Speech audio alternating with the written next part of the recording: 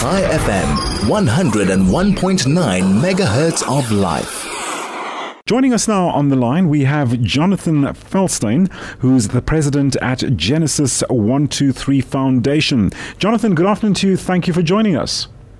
Michael, it's a pleasure. Thank you for having me. No, great to have you on board, Jonathan. As we look at the world, we wonder if we're going to see any change coming about in 2024. Only time will tell regarding how the world has turned a blind eye on the atrocities of Hamas. My first question to you, Jonathan, why such a fanatical, one-sided attention to this war at this point in time?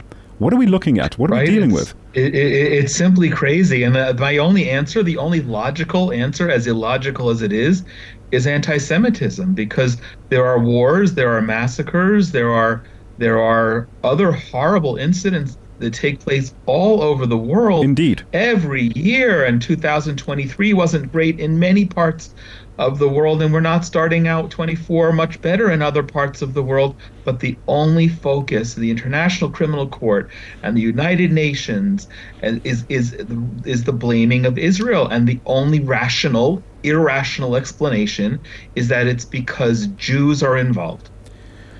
I'm trying to let that sink in. As you've just said, it's only because Jews are involved. So what has happened to global morals and a global stance, regarding principles of the matter? As you've just pointed out, there's so many conflicts, so many wars.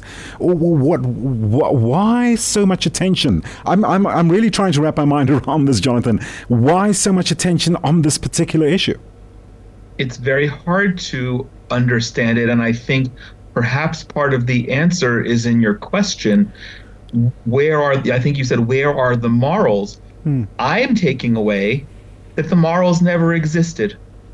That the anti-Semitism, we talk about combating anti-Semitism and the double standard that is placed on Israel and the Jewish people, which is anti-Semitic in and of itself. And I'm just wondering, and it's more than rhetorical wondering, was this not just latent below the surface, waiting for any opportunity for the anti-Semitism to pop out? Because there is no rational example. Look, even if you believe the Hamas numbers of 20,000 plus people killed in Gaza, and let's assume that that's correct, even if we're not counting that about half of them are terrorists.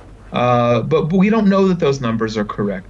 It's not as if massacres haven't taken place around the world, in the Arab world, where Arabs are killing each other, yet nobody in the world seems to care. And honestly, I'm an Orthodox Israeli Jew. I think I care more about the well-being of Arabs around the world than most of the people who are protesting and blaming Israel for, genocide and the lovely South African term apartheid, and things that are nonsensical that make no rational sense.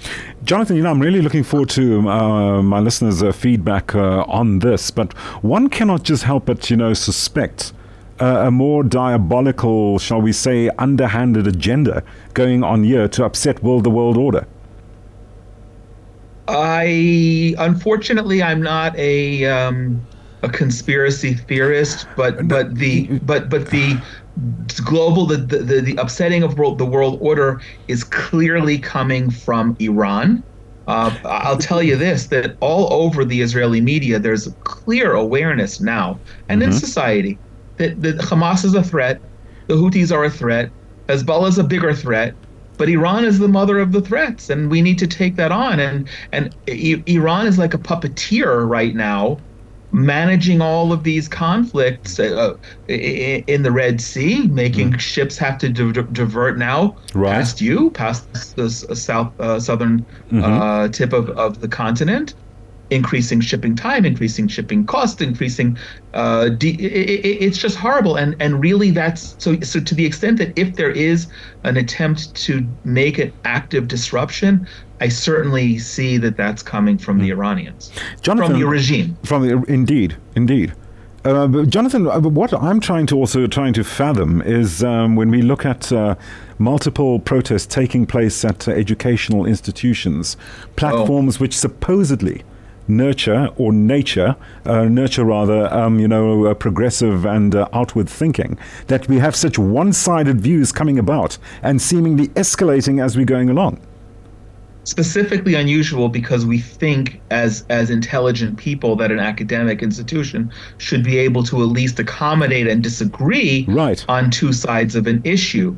But you're right, academic institutions, I'll tell you this, yesterday I was a friend of mine who also lives in Israel. We made Aliyah from the same town in New Jersey, shared a video with me of hundreds, I don't call them pro-Palestinian, they're pro-Hamas supporters driving down the main street in Teaneck, New Jersey, waving Palestinian flags, disrupting traffic.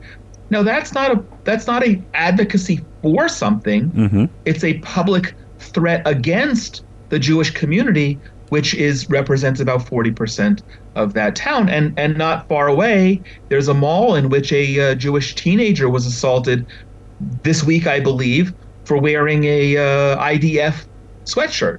So we're seeing the invasion of public spaces, the invasion of anything that we consider as intellectual. It's been a hijacking of intellectualism as well, and it's sad, and it's not accurate, and it's not fair.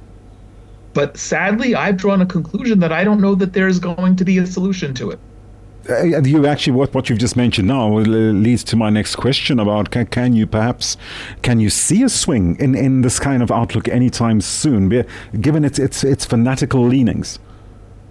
I don't. And one of the crazy things is I'm so glad I live in Israel. I shared a picture with friends yesterday. My son is serving in Gaza right now. Mm-hmm. We got a picture from almost as if he went to summer camp, but we know it's not summer camp, but pictures of his unit, and we know that where they are. We know generally what they're doing, and at the moment we think he's okay. But I shared this with certain people, and I said, I'm scared as his father, but I'm jealous because he gets there to defend us and defend our people and our country. And I think the plus is I'm no longer a Jew in the diaspora who has to rely on the local inept police or government officials to protect me.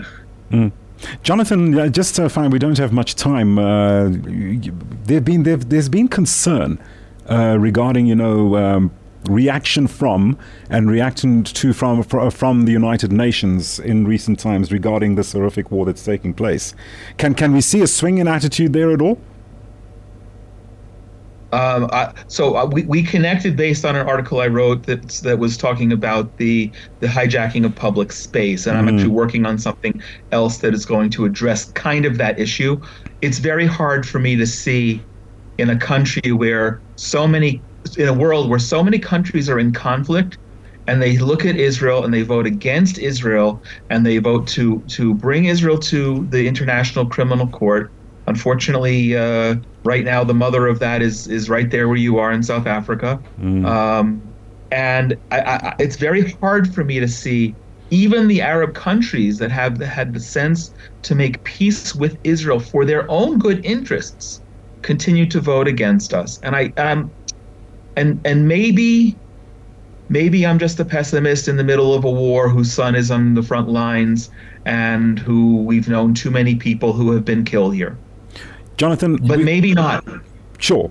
Well, let's see what 2024 has in store for us. Jonathan, we're going to have to leave it there. Jonathan, thank you so much for joining us. So Jonathan Feldstein, President at the Genesis 123 Foundation.